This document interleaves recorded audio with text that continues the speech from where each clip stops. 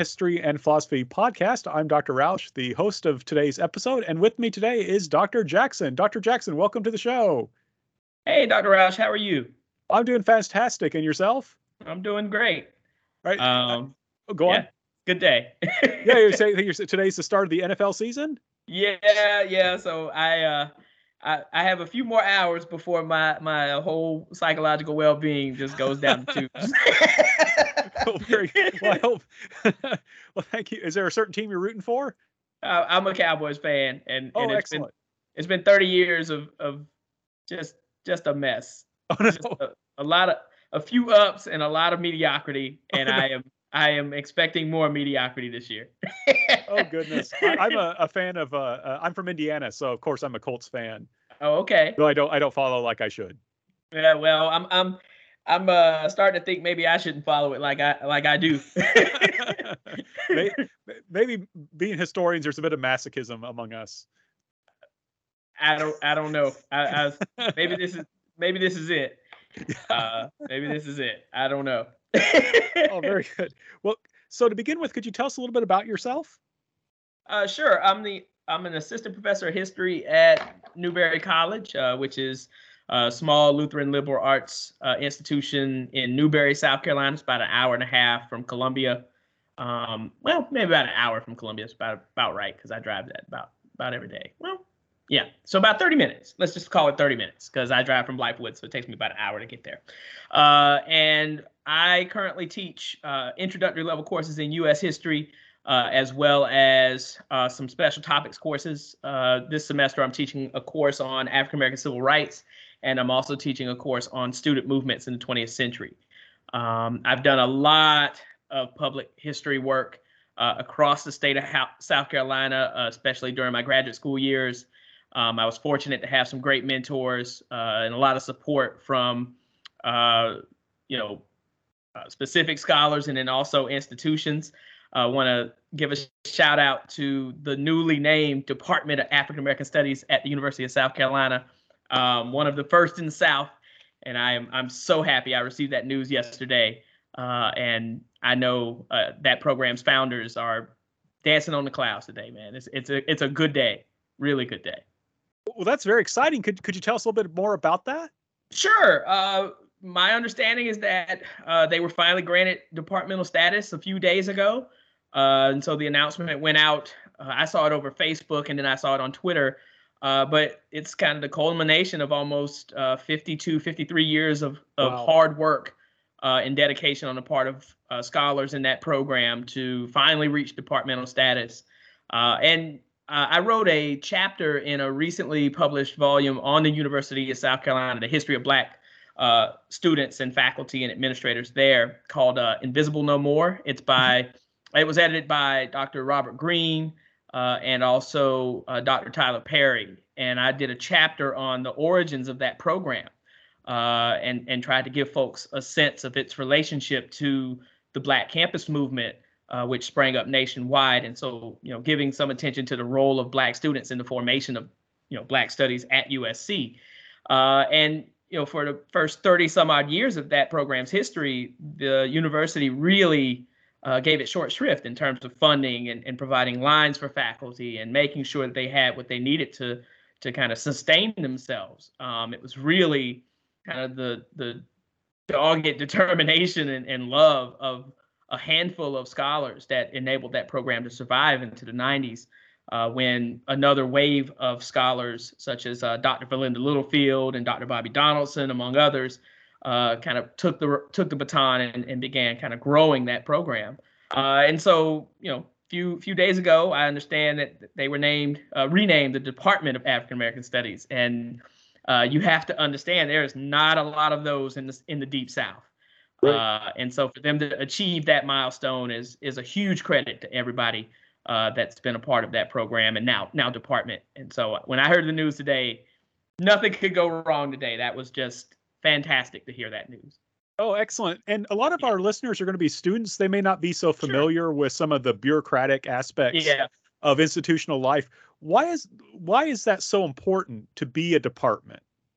Well, my understanding is that, to be a department means that you have a kind of slightly larger budget for new faculty lines, for increased programming, extracurricular opportunities for students. And then there's also just a kind of certain amount of respect that comes with being a department versus a program, right? So the degrees are valued in a different way than having, say, a certificate or a specialization in a discipline versus having an actual degree from a department. So there's a little bit of kind of concrete value, but I think also there's just a level of respect and kind of, gravitas that comes with it as well. Yes. So to be able to say that you're one of a handful of departments of African American Studies in the Deep South, I think just brings added value to that degree, and may provide some reassurance to parents and others who might not necessarily think that there's value in African American Studies. So I'm just thrilled that they finally achieved that milestone. Now, what those steps were, that might be something you may have to ask from a few others closer to the program or the department. But I was there during the tail end of kind of this push, and I'm glad to say that our kind of demand, so to speak, for that to be kind of front and center on the part of arts and sciences, we're kind of realized. So that's good to hear. Really happy to hear that. No, that's great, and that's a nice segue, because like you said, that's where you received your PhD from. Well, I got my PhD from the Department of History. Oh, okay. At the University of South Carolina, right. But there's no way I would have achieved that without the kind of love and support from folks in the program, the African American Studies program. They provided me with teaching opportunities when funds were a little bit low. Mm-hmm. They provided me with kind of work study program opportunities over the summer. A lot of the public history work that I've been fortunate to be a part of, was done kind of with that program rather than the Department of History. So, I have a special place in my heart for that department because I don't think I'd be here without them. I can definitely say that. Oh, great. And so how did that help prepare you to go in? How did your department and your PhD help prepare you to go into public history and then academic history? Well, I mean, it really wasn't necessarily just the AFAM department. I mean, a lot of times, for students from marginalized communities to get through PhD programs, it really does take a village, right? Mm-hmm. And it also takes having a strong mentoring relationship with your advisor or advisors. And so, I was always kind of blessed to have the support of two folks in particular, Dr. Bobby Donaldson and Dr. Valinda Littlefield, who quite often made sure that I had these kind of opportunities for hands-on kind of scholarship and research in public history. I think Dr. Donaldson in particular may have noticed that was kind of where my heart was rather than the kind of academic track that, many folks kind of sign up for these PhD programs to pursue. And so I was really fortunate to be the co-historian with Columbia SC 63, which is still ongoing. I was the first co-historian with Dr. Donaldson. He's continued that work on since I left. And so that was really one of those kind of milestone projects that showed me that public history is really kind of where my heart is, and kind of working with communities to tell their story or assisting them with research or finding ways to kind of share histories that have been silenced or marginalized or kind of forgotten in some ways. I think there's real value in that, especially in a place like South Carolina where history is kind of essential to the kind of collective memory of these towns, right? And kind of the personality of these places. And so I think, working with him on that project was just, probably my fondest memory of graduate school. I can definitely say I enjoyed that work a lot more than I did the kind of days droning away on on those what they call those comprehensive exams and, right. and all that. Yeah, I could do without that. Give me the public history stuff any day of the week. and could you tell us a little bit more about that project? So Columbia SC63 was it was started as the kind of 50th anniversary commemoration of what was seen as the height of the civil rights movement, right? 1963. So this was back in 2013. I worked with them for a couple years, I think about 2013 to 2015. And so initially, Columbia was asked to join the project by representatives from other cities with a kind of deep civil rights lineage. So Birmingham, Jackson, Memphis, Atlanta. Who else? I believe DC may have been a part of it. There were a number of other cities, but Columbia kind of was asked to join. And so when Dr. Donaldson and I kind of began looking at what was possible, one of the things we realized was just how much Columbia's civil rights legacy had been kind of forgotten, right? And so we started digging, and it was almost kind of, every few months we'd have these moments where kind of it became clear that Columbia was far more central to the movement and its success than had been previously realized, right? So we had this one really cool moment where the state newspaper reached out to us. And so he and I were the principal researchers on the project for about the first year. And so they reached out to us, and we met with the editor and some folks over there. And they started kind of asking about the project. And so we kind of told them what we were looking for. And they said, well, listen, we've got this whole morgue of photographs back here. We haven't cataloged them. We don't know what's in there. Maybe there's something important, maybe not. So Dr. Donaldson and I spent about a week in there, and we realized that we could have spent years. And so, I mean, we found there was just a treasure trove of kind of photographs and images that documented the kind of history of civil rights and the Black freedom struggle in Columbia from about the mid 50s to roughly the late 70s, right? And so they're still kind of working together, I think. I haven't been as closely attached to this project since, but if you visit their website, columbiasc63.com, you'll find many of these photographs that we found in this morgue that the state newspaper allowed us to use.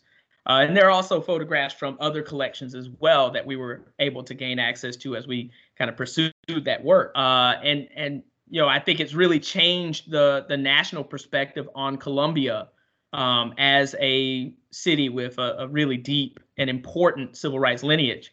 Particularly in the kind of legal side of civil rights activism. You see a number of important cases sprang up here in South Carolina that, had they, gone unrecognized or had they not happened, may have changed the face of civil rights activism nationwide. So, I was really just blown away by how much we were able to achieve. There's a fantastic Wayside tour downtown along Main Street. I was privileged to be able to kind of help Dr. Donaldson put that together.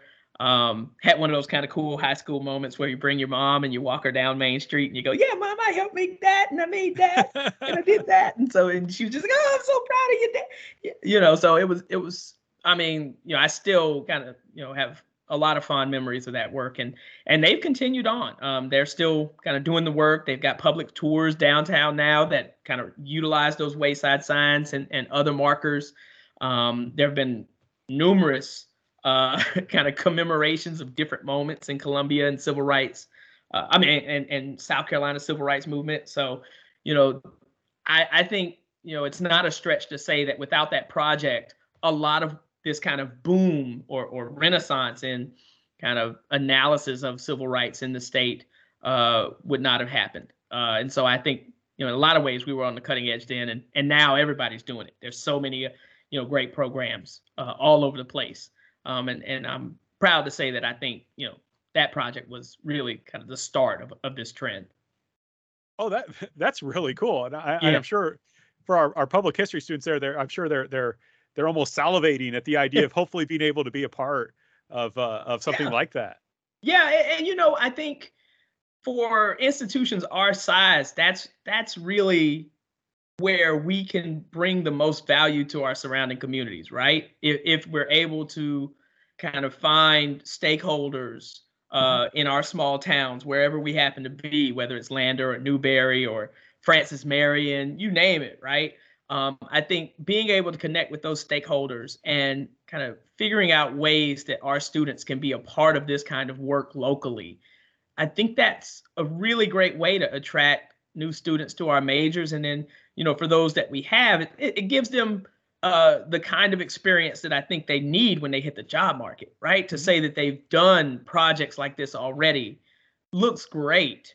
And when you're kind of speaking to folks in interviews like this, it gives you something that you can share that kind of shows your expertise, or at least shows ways, shows where you are and how you can grow, right? Or what you can contribute to the community that you're trying to be a part of. And so, Newberry is a teaching college, of course, but one of the things I hope to do as we kind of move forward is really get our students in Phi Alpha Theta and also non-majors involved in this kind of work at Newberry, because I think the college has a really fascinating connection to kind of the Confederacy and slavery during the Civil War. And then there's also a really important Reconstruction story that I'm not sure we've really kind of dug deep on. So, the University Studying Slavery Project, for example, would be perfect for Newberry. And I'm not sure what Lander's history is, but I'm willing to bet you guys would have a history that fits somewhere in a project like this, or maybe a Reconstruction narrative or something like that. So, getting students involved in that kind of work, studying home, where you are, I think is a great way to show the relevance of what we do, and gives them a way to kind of sink their teeth and maybe discover that history might actually be for them, right? Right. Because that's, I think, something a lot of students struggle with in the classroom. I have to point. So we're getting ready to celebrate our 150th anniversary. So we're Reconstruction era. So it's 1872. Okay. Though at that time it was founded, it was not in Greenwood. It would move to Greenwood in, I think it's 1903 or 1904. Okay. Where was it before? Williamston. Where is that? Yeah, that might be the one South Carolina city I've never been to. I don't remember offhand. Well, I think it. Goodness. I'm going to have to just be embarrassed for a moment and just say I forgot. I almost wasn't it in North Carolina? I'm gonna Williamston. You don't mind? Yeah. I'm gonna have to hit the old Google. We'll have a race. Oh, Anderson County. Okay. You're Anderson faster than me. County. Huh. Now, see, that's interesting. And I'd be curious to know what the story is behind that move, and how. Now, where are you guys located now? Greenwood. Oh, wow. Wait a minute. They were willing to give a lot of money to get the school to move. Basically, they said, we want a university in our town. We want to be able to have that. We're growing with the mills and so forth. If we want to continue to grow, this is what we need. And so they said, well, we'll give you a bunch of land. We'll build you some nice buildings. We're going to do a lot of stuff if you move. And so it's curious because, of course, we're named Lander after Samuel Lander, the founder. He unfortunately died like right after they moved. Okay. So his presence was not physically, it was not felt as much. Though, of course, his descendants continued to play a very important role in the life of the school. When I think of kind of Greenwood, I kind of immediately think of Benjamin E. Mays. Of course. And the story of he and his father when he's 4 years old, kind of being held up at gunpoint by participants in the Phoenix riots. Right. And so I'm wondering what the response of Lander was to those kind of racial skirmishes that took place in the 1890s. Like, was there any kind of public outcry, or? Well, it wouldn't have been in Greenwood County yet. Okay, it wouldn't have in the 1890s. It wouldn't have. Oh, so it was a few years 1904. Before that. Okay, cool. Today, there is, because we're only his house was moved to within just a couple miles of the school. So Right. we routinely take, I have field trips out there with my students, other professors do. And recently a Dr. Benjamin, Dr. Witherspoon holds the seat. The Dr. Benjamin Mays chair was Okay. established. Yeah. Yeah. And he did receive an honorary degree from the university, which was Okay. nice. But yeah, so the university was not here at the time, but it would have been interesting. What would have? Yeah, it's a very good question. But Yeah, you were. but I mean, but that kind sure. of ties into what we've been discussing for the last couple minutes, right? I mean, all of these small kind of rural towns in South Carolina have fascinating stories. Mhm. And getting your students to dig into that a bit more, I think is just a great way to connect them to what we do. So I had a really interesting class a couple weeks ago. We have a statue on our campus of Reverend John Bachman, who was the first president, one of the founders of our college. And what's interesting about this statue is it's kind of right there in the heart of campus. It has his date of birth, his death date, and then it has it makes references to his status as a naturalist, an educator, and a Lutheran minister. And then at the bottom it says nature, truth, and no humbug. And so that's in quotes. So either he said this quote at some point, we don't know for sure, Right. or this may have been an alumni playing kind of fast and loose with the quote, right? And so what I thought was interesting about this statue was that, one, it's erected in 2015 during the kind of heat of this debate over whether Newberry should have changed its mascot from from the Indian to the wolf, right? So there's this kind of racial debate that's ongoing on our campus over kind of the meaning of Indian and kind of whether or not we're being too politically correct in making this change. But the other thing that's interesting about that statue is, it honors Reverend Bachman, who was a slaveholder.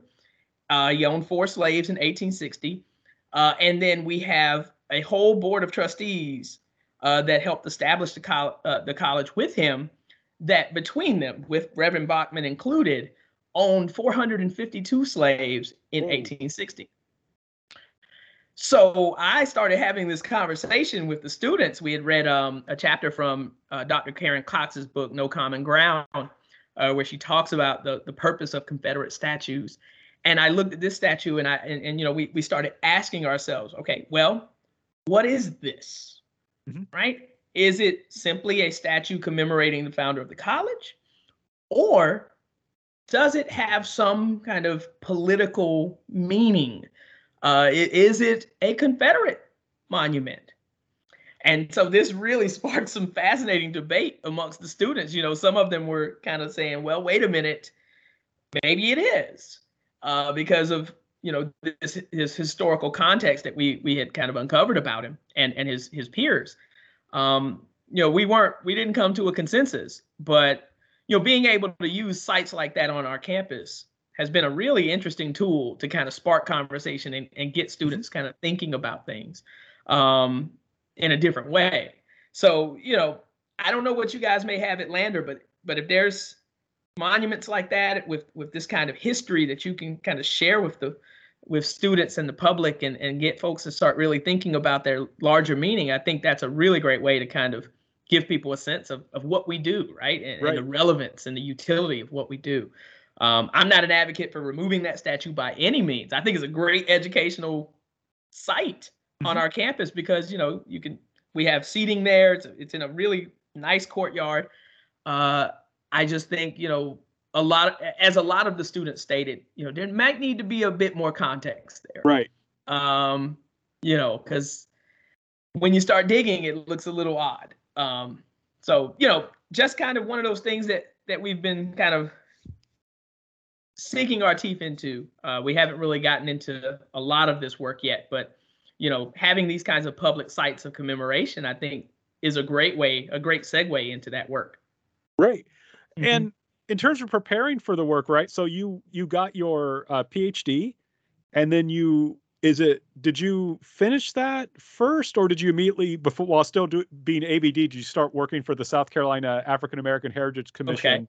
Okay. and the State Historic Preservation Office, or how did that all work? It's been a long and winding road, man. Like I did not have the prettiest route to get to this point. And I'm not even gonna sit here and tell you that this was the destination. Like, for any students out there that are listening, please understand that if your road is not paved with gold, it's okay. If the bridges are if you're crossing rope bridges, hey, at least you're getting across the water, bro. So I can't sit here and tell you that this was the easiest trek. When I finished graduate school, I actually left for a couple years. So this is the other thing. Now my advisor may disagree, but I actually left for a couple years after I finished working with Columbia SC63. I just went and worked a regular job. I went and sold paint at Lowe's for 2 years, and sold cars at CarMax and did all kinds of little random things. And so one day while I was selling paint at Lowe's, I got a phone call from my advisor who wanted to know where the first draft of his dissertation was. And so I kind of said, well, I guess I should finish that, huh? And so I went back, and there was this whole kind of thing about, showing back up after you had basically left. But we got through, but I finished my dissertation at the same time I was employed at Archives and History. So, okay. I managed to get the position at Archives and History, finished my dissertation that last year, that last semester, and then went ahead and worked there for about a year before I landed at Newberry. So, it wasn't the prettiest route. There were times where I didn't necessarily think that I would finish, but we made it. And I don't have many regrets, no. But that's kind of the long version of how we got there. Right. Well, and for students listening, I mean, I think it's more normal to have detours. It's very strange not to have something come up. It's funny. I always felt like an odd duck in that regard with my cohort. Like, I mean, I've got some of the folks that I went to grad school with at Carolina. I mean, it's almost like you blink and they were gone. So like, there's one of my colleagues, Michael Woods, was just, I mean, this thing was like water off a duck's back for him. I mean, he comes in, his dissertation is done, I think maybe 5 years later, and he's gone. Wow. Like he went off to Marshall. He does phenomenal work in the history of emotions and the Civil War. And then there's some other really good colleagues, Tiffany Florville at New Mexico, got in and out pretty quickly. So I always felt kind of weird, kind of just being in limbo after all of the coursework. But we survived. We made it. And I'm pleased to say that I actually managed to get a tenure track job out of this too. So it's possible. Yeah. It is possible. Well, all I think that experience helps. Maybe. I think one of the things that maybe attracted me to Newberry and vice versa was that public history experience, right? Mm-hmm. One of the individuals who interviewed me was a former employee at Archives and History and was familiar with some of the work that we had done with Columbia 63. So maybe that did help. Everyone's road is different. Right. But I'm glad that we're still in motion. Yeah. So when you were serving in a public history position, like what would a typical day look like?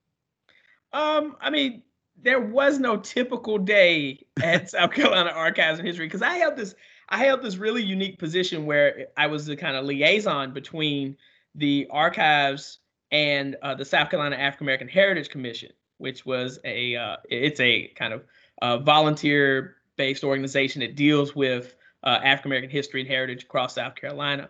And so, my day-to-day activities would vary depending on the needs of the chairperson and members of various committees with that group. So I could have a day where I'm basically in archives working alongside folks in the state historic preservation office, helping them to catalog different historic sites around Columbia or across the state.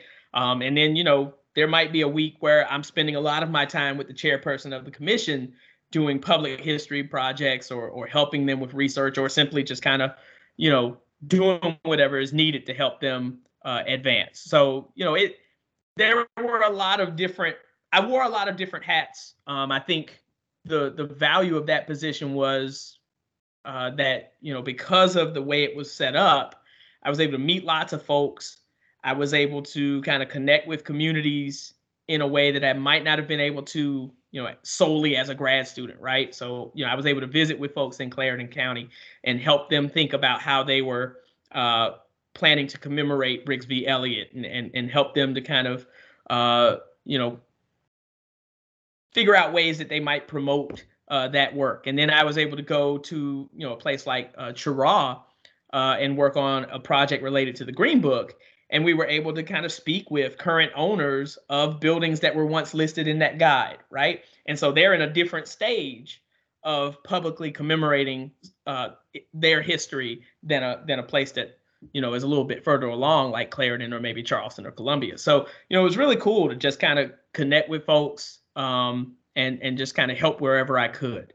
I think that was a real value of that position, was just getting a lay of the state and becoming kind of familiar with its history in a way that maybe I wasn't necessarily able to, in grad school or with the 63 Project, because we worked with a lot of different places, some of which were much smaller and would often go underlooked or overlooked in the narrative.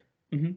Oh, so it's neat. So you got kind of through the 63 Project, you got like kind of the micro view where you're looking very closely at a few sites, and here you're getting this macro view of how they all integrate. Yeah, I would say that's definitely the case. Because you'd have moments where you realize that, the state is much smaller than the narrative may show, right?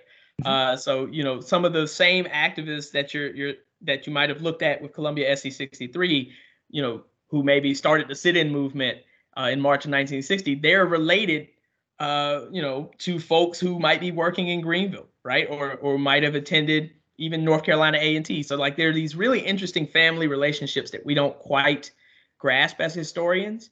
And so oftentimes you'll meet someone and they'll say, oh, well, that's my cousin, and they live up the road there. And so you're able to kind of make these connections, in a different way, right? I guess, one example might be, I was really kind of fortunate to connect with Harry Walker. He was the first African-American student body president at the University of South Carolina. And so we did a couple of interviews. I met his family. We were I was really fortunate to work with him. And then I did this project with the archives that took me to Greenville, and I run into his high school teacher. And so there's this kind of interesting dialogue, between kind of what we were doing there, and then I'm able to kind of connect him to that history as well, because he comes out of, the segregated communities in Greenville. And so, realizing just how small the state is, I think is important for anybody that's going to study here. It also helps you avoid, talking too much. Oh, right. Yeah. Be careful who you mention, because that could be someone's cousin. Right. No, I had that happen the other day where a student, there was someone standing behind me in at Publix, and they only had one item, and I had a big cart, and I looked at them. I said, "Oh, you go ahead." And they looked at me and they said, "Are you Dr. Roush?" It's one of my former students, but they had grown a beard, and they were dressed very differently, so I just didn't recognize them, and it was just so funny. It was like, well, I'm glad I let them ahead of me. Yeah, I mean, you'd be surprised. My wife's family is from Moncks Corner, and one of they attend a very small AME church in Moncks Corner, and so one of the families that is kind of affiliated with their church, was one of their kind of elders was a student activist back in the 50s who helped to desegregate busing in Moncks Corner. Wow. And so, when we think about Briggs v. Elliott, right, we often think about that as this first moment where African Americans challenge kind of public education, and they start with this kind of idea, we need a bus, right? And so we often think of that as this first moment where a community kind of rallies to create change. Well, a couple years earlier in Moncks Corner, this guy kind of leads that charge. And so, I saw his name mentioned in some documents that I had uncovered while studying something else. And here he is right here in this church, right? His family members are still there, and I've been able to kind of tiptoe around the edges on that and kind of get to know that story a little bit. And so, doing the work on the ground just helps you fill in gaps that, you may not be able to with kind of secondary sources. So I'd encourage the students, get out there, meet people. You never know who you'll run into around here. And you never know what they've been a part of before they became a church elder or, the guy who happens to run into you at the grocery store. You don't know. And so, developing that curiosity about other people and being open to asking questions has helped me a lot. And I think, has made some of what I've been able to write a little bit more useful. Oh, excellent. And so for people who are like just really impressed by that, you've told so many interesting stories. You've done a great job of selling public history. Could you tell us a little bit about advice you'd give for people who want to go into public history, who want to do something similar to what you're doing or what you've done? We'll get to the academic shortly. Yeah. The thing I would say about public history, though, that I think is really important is that it democratizes what we do, right? Mm-hmm. You don't even have to have a degree to do this work, right? I mean, this is really something that, it helps to have that kind of specialized training.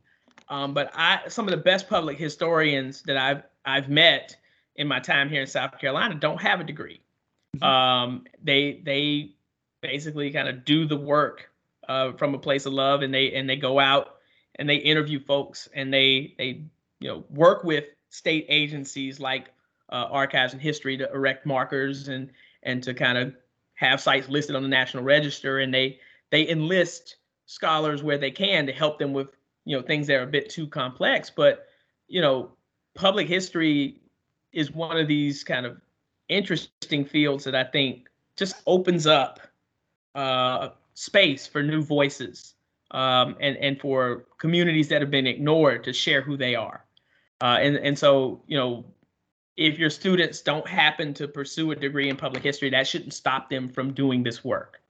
They should be, it actually maybe enables them to be more creative than someone who's been academically trained, right? But, what was the other part of your question? Oh, so if someone wants to get a position like Sure. yours, like what kind of advice would you give them?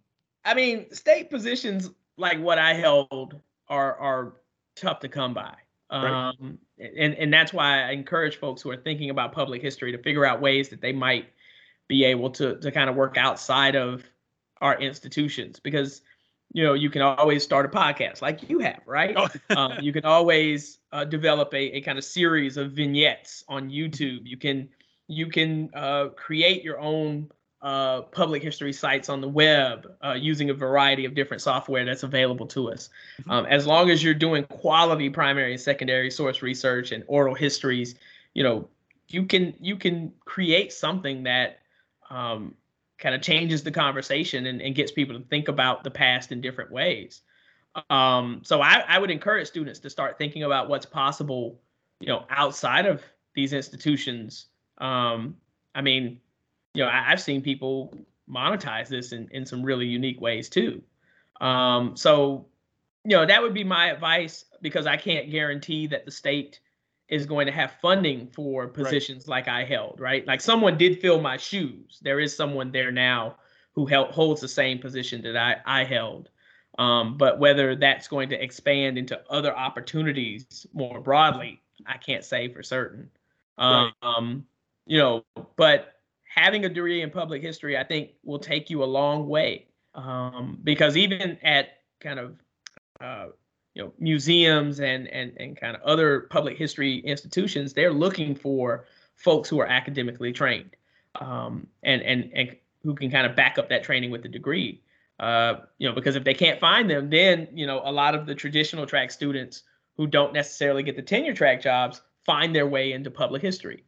So I think there is an advantage in having a public history degree, as especially in the job market as it exists right now.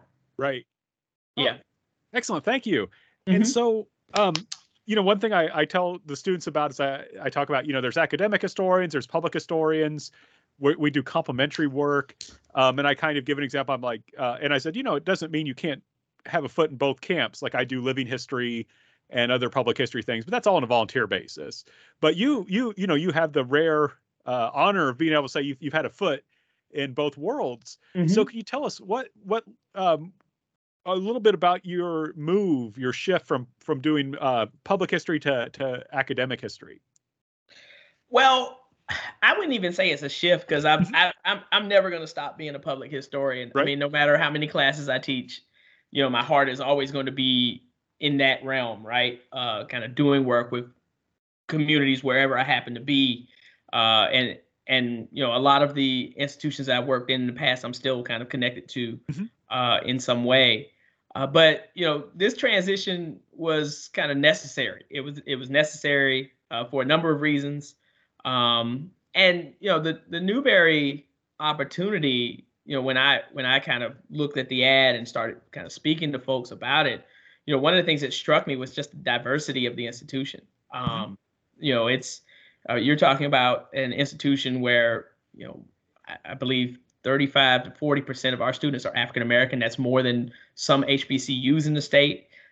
We've got a tremendously diverse student population in terms of foreign students, folks who are kind of from a variety of experiences in terms of their education. I mean, it was kind of perfect. Like I was looking for a kind of small liberal arts institution to be a part of. And so when I saw this advertisement, I mean, I just thought it was a really great opportunity. And the other thing that, drew me to this position was, in all of the work that I had done as a graduate student in public history, I had rarely seen Newberry as a part of that work, right? It was one of these places that I had heard about and I had kind of, driven through or passed, but never actually kind of stopped and kind of got a sense of what was there. And once I paid a visit to the campus and kind of started researching the place, I realized like there's an opportunity here to kind of continue the work that I've been a part of over the years and to, attract students to public history and kind of what we do. So it was the right opportunity at the right time. And yes, there was a raise too. So so yeah, I'm a family man now. So I've got to make sure that things are good on that front too. So, I thought it was a perfect opportunity. And so far, my colleagues and the administration have supported some of the ideas that I've kind of put forth, and hopefully myself and Dr. Power and some others in our department will be able to really kind of start making some noise up there, connecting our institution with some of these really fantastic projects that are happening across the state and also nationally. So there's some things happening. You'll be hearing from Newberry real soon. Oh, excellent. Oh, that's great to hear. And of course, if there's anything us down in Lander can do, please keep us updated. Absolutely. And as you know, I was fortunate to work with one of your students, Ashley Hampton, who was really sharp. And so I think, for institutions our size, having faculty connect and be able to kind of, provide opportunities for our students, I think that's really important. And so, if you ever see anything pop up at Lander that you think a Newberry student might be interested in, trust me, I'm making a list. Oh, okay. And so definitely. And the same goes over here. And so I think we've all really got to help one another,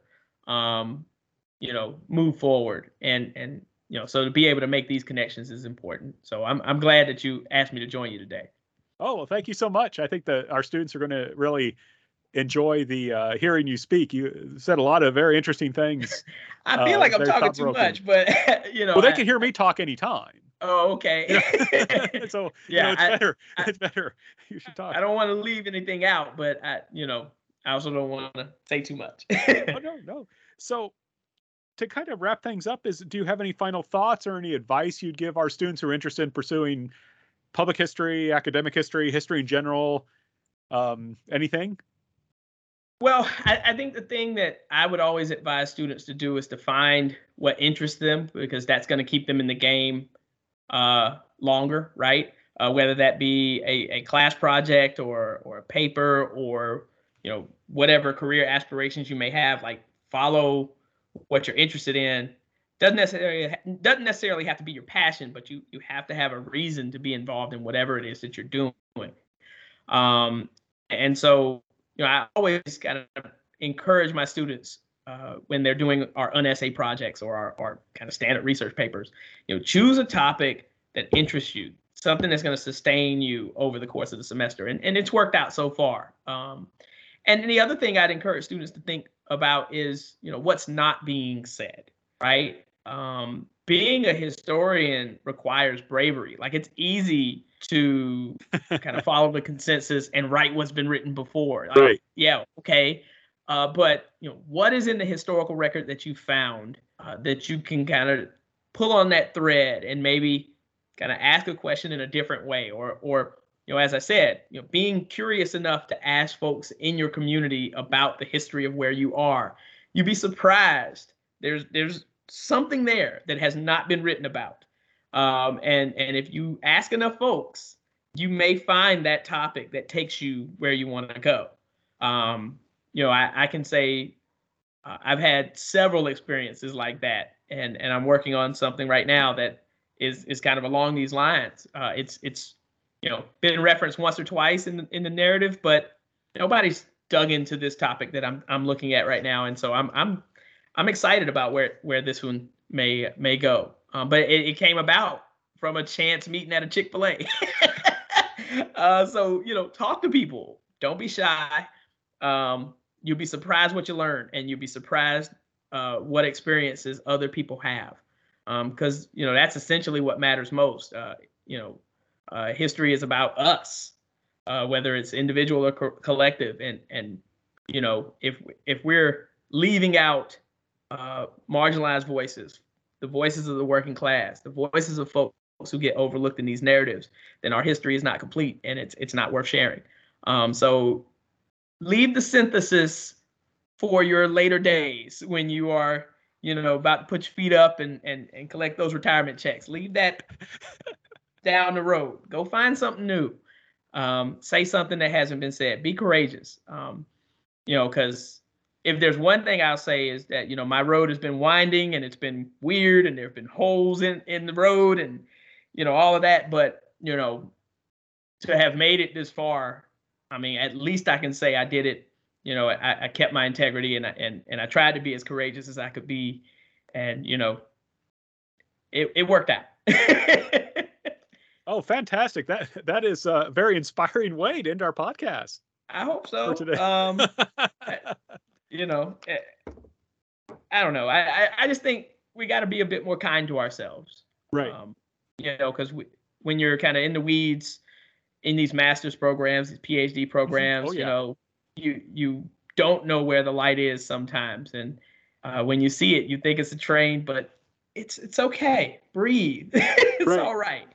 And so if anything, I would encourage students, just be kind to yourself, be curious, and it'll work out. It's okay. You'll find your way. Right. Yeah. It's easy to be our own worst enemies and to get ourselves down and to give up. Yeah. Nothing's going to go perfect the first time. No. just got to put your head down, keep going. Yep. Yeah, absolutely. All right. Well, thank you so much.